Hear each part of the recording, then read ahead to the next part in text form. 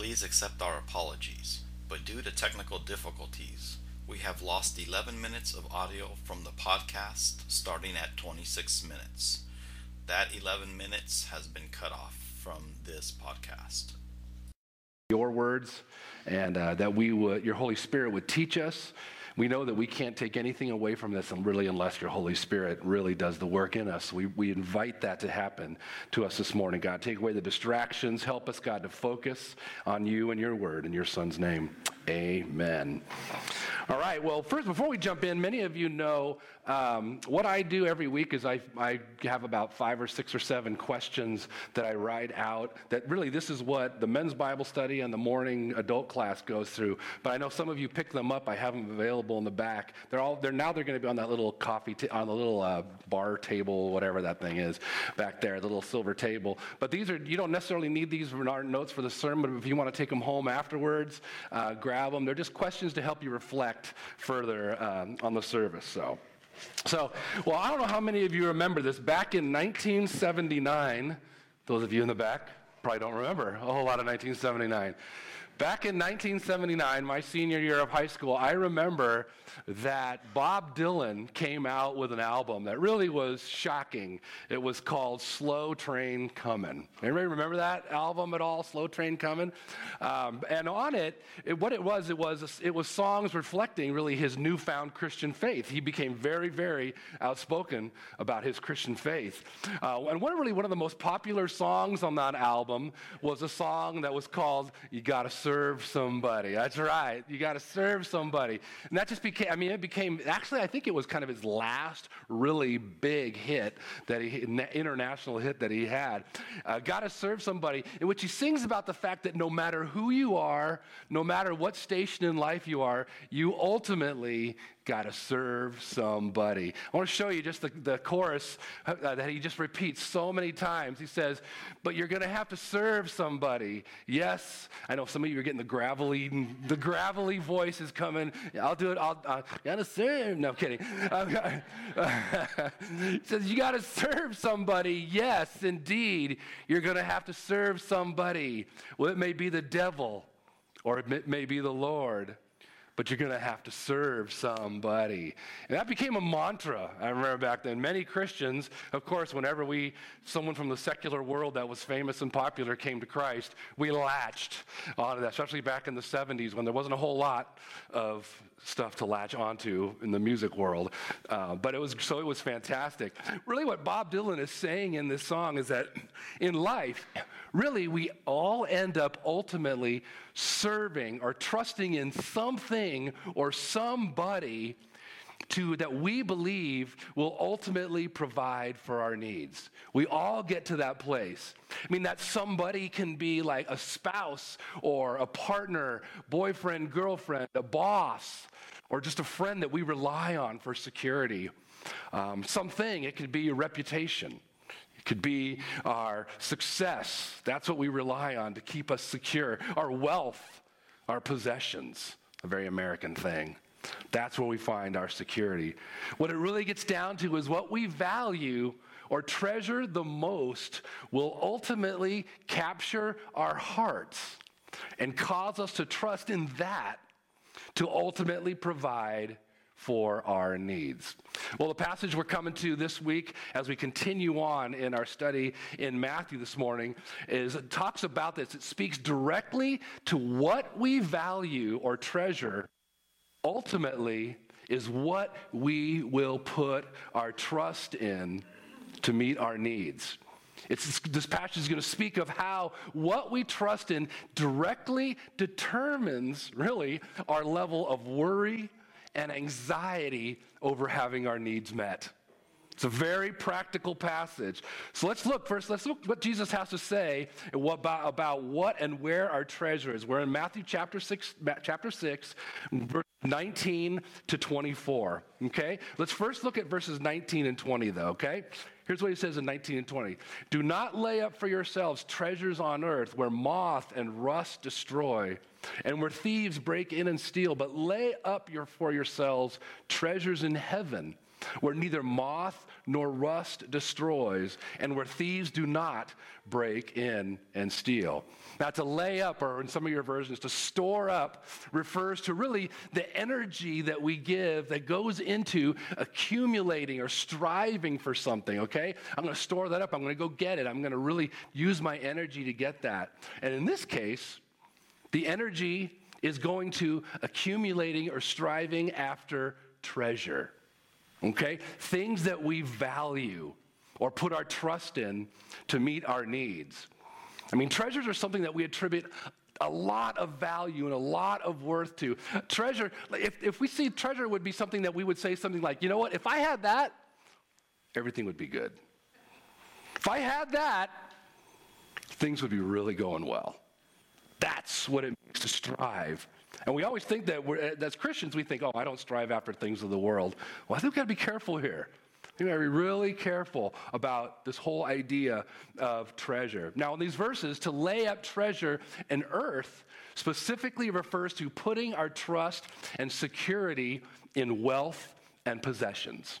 Okay, that's what he's talking about here. Jesus is talking about how we put where we get our sense of, okay, things are going to be okay, due to the wealth and possessions that we have, okay? Things like cars or a home or a retirement plan, okay? Basically, all the things that material comforts that wealth and money can buy.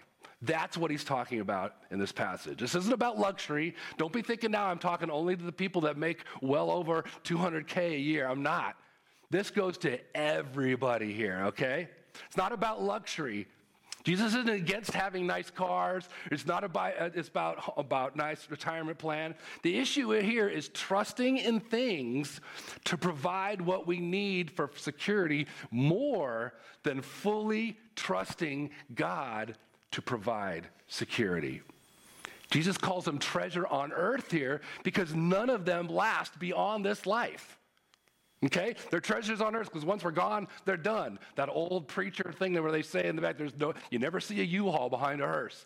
You know, it's all here. This is where your treasures is done. It's done here. Jesus calls them because they don't last beyond this life.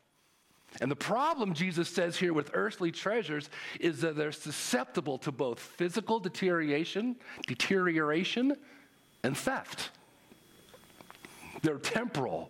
They can be taken away from us in an instant. Well, conversely, what he says here is treasures in heaven are not susceptible to deterioration or theft. They're things that endure forever. They will last in eternity. Treasures in heaven have eternal value. They're things like, and we're wondering, what does it mean? What are things that have eternal value? Well, they're things like showing love for God through our obedience to him. It's showing forgiveness. It's showing grace, love, and mercy, and justice to people in his name. Those are the things that last forever. I know it's hard to wrap our heads around this eternal treasure thing. But the Bible, especially the New Testament, speaks so much, and even in Matthew, we're going to see so much more about what the significance of treasures in heaven. Micah 6:8 gives us this, is really helpful here. I love this verse. It says, he has told you, O man, what is good, and what does the Lord require of you but to do justice, to love kindness, and to walk humbly with your God. That is a great focus. You want to know what eternal treasures are? That is what eternal treasure is. What Jesus is saying here is that instead of viewing wealth and possessions as a means of providing what we need, we're to instead view God as our sole source of security and provision. Instead of accumulating or striving after things like houses or cars or success or material possessions or comfort, we're to focus instead on the things of eternal value, like our obedience to the Lord and selflessly giving and serving in Christ's name with the things that we do have. We have treasures on earth, that's okay.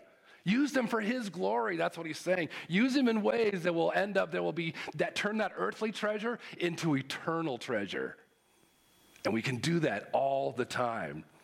Now, as I said, there's nothing wrong with having wealth or nice things. Jesus isn't saying that at all.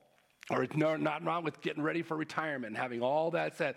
That's fine in order to take care of ourselves and to take care of other people. The problem that Jesus is going to start addressing here is that when we rely on those things to provide us with security, that's why he starts off with this warning in this next part here. Verse 21 says, "For where your treasure is, there your heart will be also." I know if you've been in church for a while, you've heard this verse 1,000 times. But why Jesus is saying this is because he knows that even with our best intentions, wealth and possessions will impact our heart more than our heart impacts how we handle wealth and possessions. Did you hear that?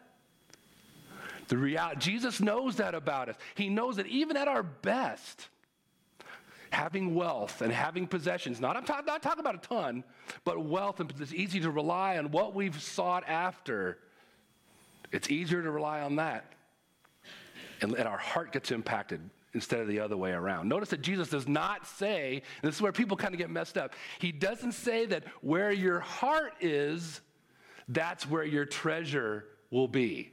I think people get that kind of mixed up. It's not that we put our treasure towards things that we value the most. That's what people end up doing. This is what I value. This is where my treasure is going to stay. That's not what Jesus is saying here. He's saying that wealth and possessions, or even the desire for them, can hijack our heart, which is the very seat of our being, so that we become reliant on them for our sense of security. Because the reality is that our heart will always follow what we treasure. Our heart will always follow what we treasure. And Jesus knows that. That's why he's giving us these warnings here. In other words, if we value security that comes with our wealth, I value the security that's in my home, or I value the security, I have this nice car, or this retirement plan, or just making sure all my ducks in a row financially, which are all okay things, Jesus said, but if that's where I put my value, and that's where I'm going to put my priorities then, and that's where my energy is going to go. And that's where my heart is going to go, to things that are temporal and to things that are elusive. Well, Jesus goes on to illustrate how important our perspective is on all this. Look at verses 22 and 23. Look what he says. "The eye is the lamp of the body. So if your eye is healthy, your whole body will be full of light. But if your eye is bad, your whole body will be full of darkness. If then the light in you is darkness, how great is the darkness?" What a bizarre passage. Yeah, it's admitted straight up. This just sounds so, what does that mean? Remember, Jesus talks a lot, talks differently. He uses hyperbole a lot, exaggeration. He uses body parts to talk about things. Really, what's he talking about here? Well, what these verses are saying is that prioritizing earthly treasure over treasures in heaven, what that can do is it can cloud our perspective on the way that we see everything. Everything, not just little things, not just wealth, but everything. The enemy of our soul really will do anything and everything possible to get our focus off of God and things of eternal value. Now, the use of this, he uses this imagery of light and darkness. What he's talking about here is spiritual health. Figuratively speaking, what he's saying is, if the eye is healthy, it is clear to see, it is clear and it is free and able to see that all that God wants it to see. It's clear to see that God is our sole provider, and wealth is something to be used for his glory. I'm seeing it. Okay, I get it. I'm not held captive by this stuff. I use it for his glory. That's what it means that the eye is clear.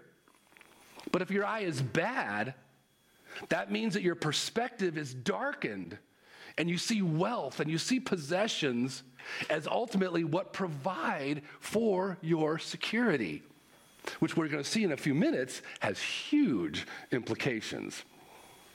These verses point out to us that the reality is how we get spiritually disoriented when we look at things like this, when we focus on what we need, the things that we need, and we feel like we need these things, we're going to focus, our perspective is going to get cloudy. We're going to unable to see the things around us. We're not going to be able to see the needs of people around us. We're not going to be able to, even these earthly treasures that God has given us to be able to bless others and to honor him, we're not even going to be able to see them.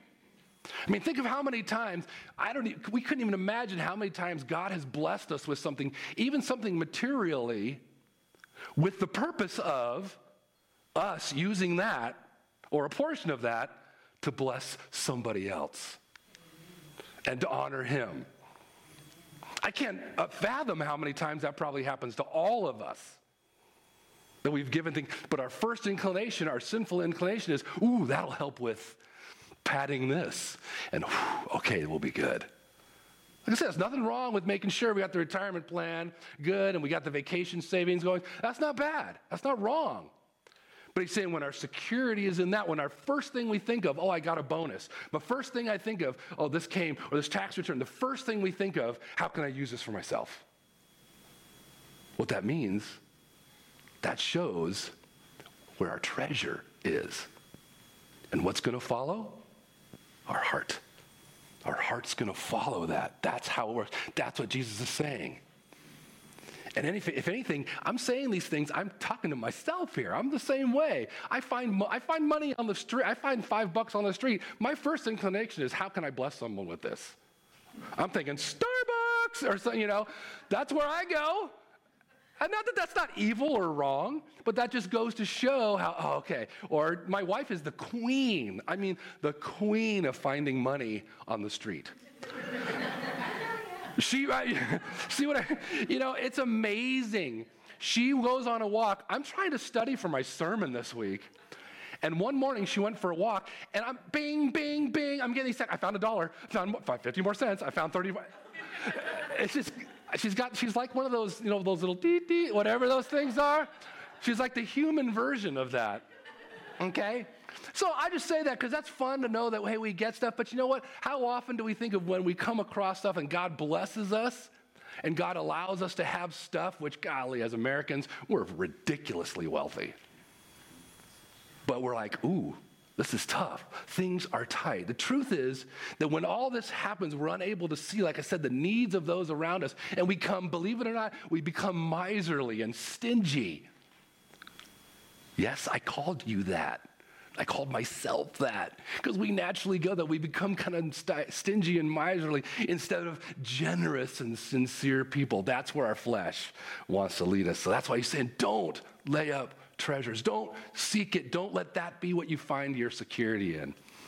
Well, finally, Jesus addresses the crux really of our struggle. And here it is, trying to serve two masters. Because this is what is really happening here. We're working our darndest to serve two masters. Look at what he says in verse 24. No one can serve two masters, for either he will hate the one and love the other, or he'll be devoted to the one and despise the other. You cannot serve God and money. All right, here Jesus, what he's addressing is really something that plagues so many of us as followers of Jesus, trying to prioritize and value both heavenly treasures and earthly treasures at the same time. It seems like it's tough. Seems so often it's a tough balancing act. The reality is that both of these things demand full allegiance. Earthly treasures, heavenly treasures. They demand full allegiance. Neither one will allow the other to be fully the master.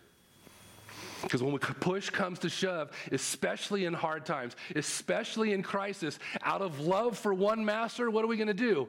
We'll begin to really resent the other one. That's what's going to happen. It's just natural. It has to happen that way. We'll begin to resent them. You see, we're told that we're to love God with all of our heart, with all our soul, with all of our mind, and with our strength, and to love our neighbor as ourselves.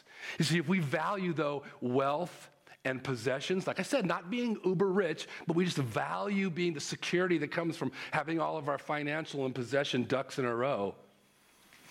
That what's going to happen is the more than God, we will value them more than God, will not only be impossible to serve him and to serve others, but it's going to be a source of big-time frustration. And I really think that gets to the crux of a lot of Christians and what we struggle with our walk with God is we're trying to toe that line of having our treasures in heaven and really valuing those and also valuing the treasures of earth and finding security in that. And that's a tough line to try to do both. You just can't. You're going to be frustrated.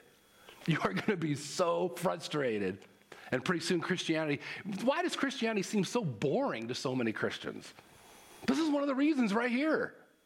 Why does it seem so irrelevant to so many people? Because trying to straddle is impossible. You try to value both, you're going to be in this constant tug of war. That's what Jesus is saying here. What this tells us is that God is seeking singular focus for our affections. Something that is so difficult, especially where we live in the Bay Area, one of the most expensive places to live in the world, to live here. Just to pay your rent or to pay your mortgage or your property tax, for crying out loud. So that's always on our mind, isn't it? We're always thinking about that. We're always thinking about what if. And that's so natural. That's why Jesus is saying, know where your treasure is found. Know where you're going to be seeking your treasure. You see, Jesus knows that the more we value or treasure things of this world, the more we are going to worry about them. That's just a fact. The more we treasure them, the more we worry about them. What's going to happen? Am I going to have enough? Or am I going to lose it? Is it going to go away? Is it going to be enough? All that's just natural. He knows this. But also he knows that the more that we value and treasure God, and the more that we invest in his purposes and his kingdom, believe it or not, the more we will trust him to provide for our needs. Sounds like kind of like, okay, wait a second.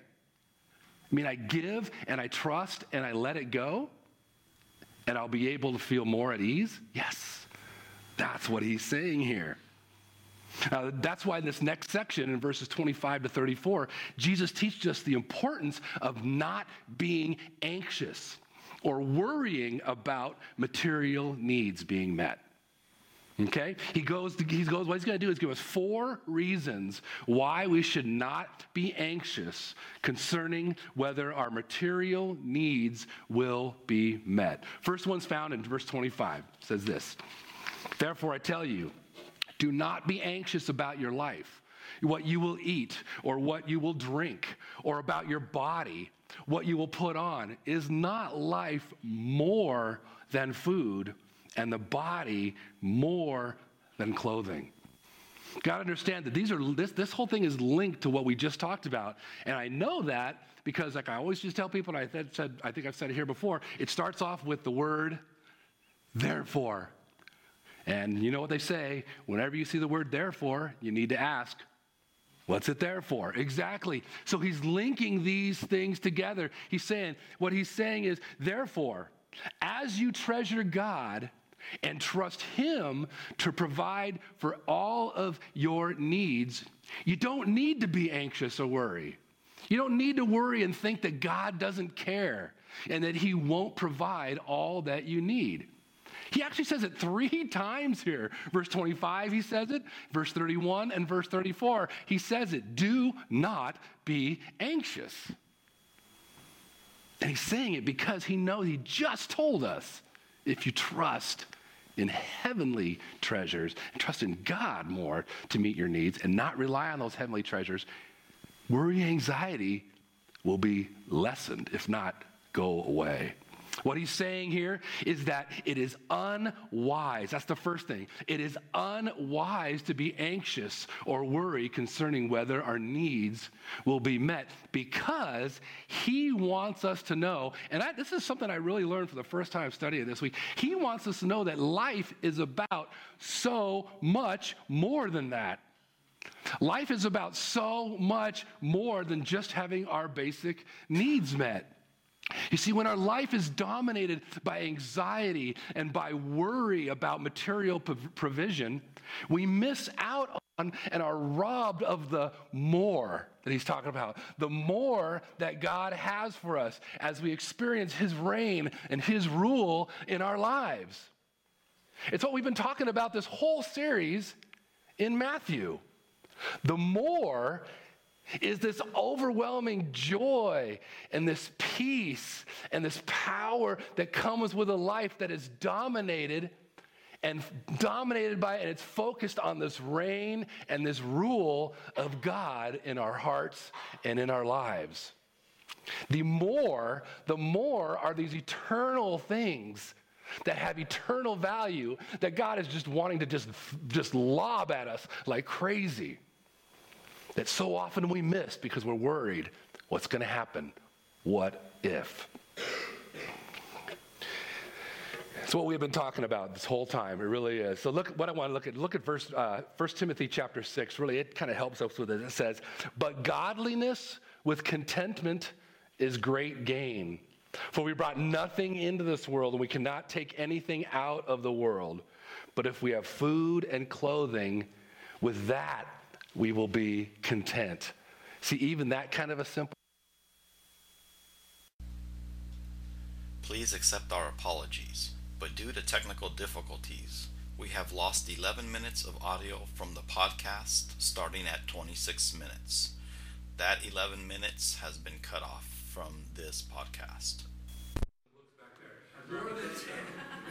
Treasuring God above, just making sure you're awake back there. More than anything, seeking him first, to focus our treasure on him, knowing that the results of that, this is what's so fun about this, the result of treasuring God above everything else will be the recognition of God's provision for our every need.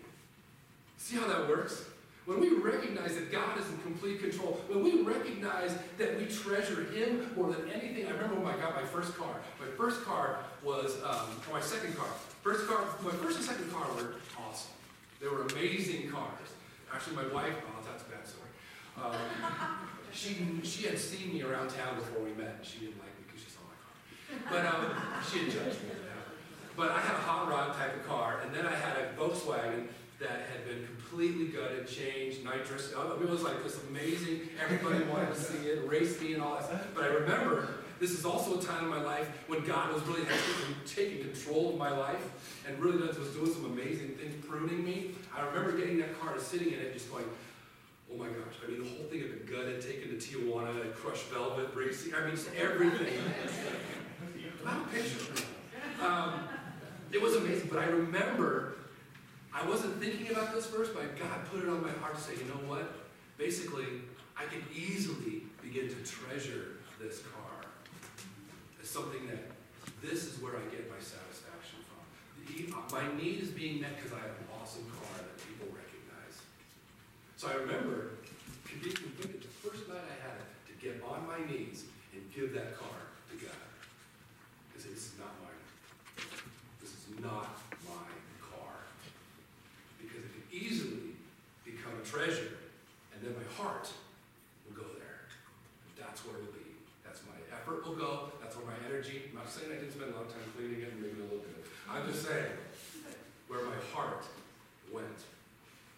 It means making this whole thing, making God's kingship and authority a priority in our lives. To live under his kingship, live under his direction and his rule. And you guys that are young back there, you guys are young anywhere, this is a wonderful time to be able to start thinking this way, because this is a good habit to start when you're young. Because it gets a lot harder when you're older, when you're more set. And this is where I'm satisfied. When you're young and you start to invite God into your life and say, God, help me to treasure what you treasure. Help me to treasure eternal things. And to not be so concerned about earthly things, which my young self is telling me is the most important thing. Help me, God. The payoff of that will be huge. I mean, huge, as you discipline yourself to think that way. Because this verb that he's saying, seek here implies this persevering, even a strenuous effort to obtain something. It's not like seek first his kingdom. Okay, that means think about God when I wake up in the morning, or think about God every once in a while. No, it means strenuously working hard to push through the junk of our life and seek God and let him have control of our lives. This means that there's an ongoing and constant effort on our part to give God priority in every single area of our lives. And this is not natural for us. That's why we need to stay consistent in God's word. We need to be involved with other believers. We need to be involved in situations with other believers that challenge us and encourage us to persevere in our faith and not get hooked on this other stuff. So, Jesus concludes his conclusion in verse 34 is based really on everything he said here. Look at verse 34, our last verse. It says, therefore, do not be anxious about tomorrow, for tomorrow will be anxious for itself. Sufficient for the day is its own trouble. What this verse does, it points out the pointlessness of anticipating tomorrow's needs after we have asked God to provide for our needs for today. Our focus is to be on the grace and the mercy that God has provided for us today, and not demand to have that grace and that mercy for tomorrow now. God, give me the grace and the mercy to not worry about things tomorrow. No, give me the grace and the mercy to give you everything today. Because his mercies are new every morning. I love this. One of my favorite passages, in the Bible is Lamentations chapter 3. It says this, the steadfast love. If you were young, you grew up in church, you sang this song, this when we sang choruses. The steadfast love of the Lord never ceases. His mercies never come to an end. They are new every morning. Great is your faithfulness. That's where our minds need to be. So where is your treasure? Who do you trust? Because the truth is that we trust what we treasure. And treasuring God more than anything else enables us to trust him to provide. Treasuring wealth or possessions for our security will inevitably lead to worry and anxiety, as Jesus is telling us here. So how do we avoid this? How do I wrap this up here last minute or two? How do we avoid the anxiety and worry that comes with treasuring or valuing the things of this world, especially wealth and possessions? You know, I came up with two things. I'm sure there's plenty, but here's two things. First one is to make a habit of looking back at God's faithfulness. Make a habit of taking the time to regularly look back at how incredibly faithful God has been in the past when you trusted him to provide for your material needs. It's a great way to remember. My wife and I, we do that regularly. We think back. We were just talking about the other night. Remember that day when groceries showed up on our porch when we had no money left? You know, things like that. We think, oh, thank you, God, or just took care of us. The other way is this. The other way is by committing to a lifestyle of generosity and sacrificial giving. Dave Curtis in his announcement, he would love this. Commit to this.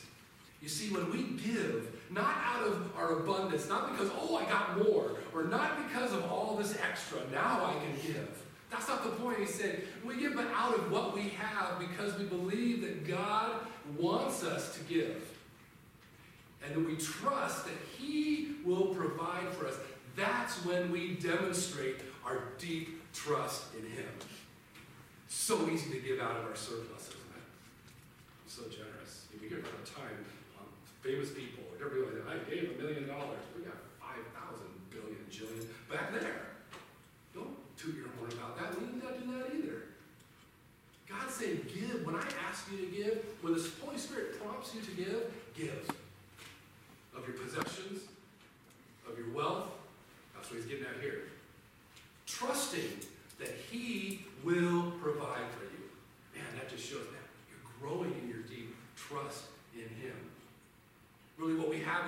verses today is a call to a deeper trust in our Heavenly Father who listens, who cares, and is at work drawing us closer to himself and this glorious life of obedience. May we learn more and more to treasure God more than anything else. Because the truth is, only he can provide everything that we need. Let's pray. Father God, thank you that you are a good, good Father, that you give us everything we need. Forgive us, Father, for treasuring the things of this world, for storing up treasure, for finding our sense of security in the fact that the things that we have or the what we've amassed or however we've done it. God, help us to treasure you more than anything else so that we can in turn trust you to provide everything we need. In your Son's name.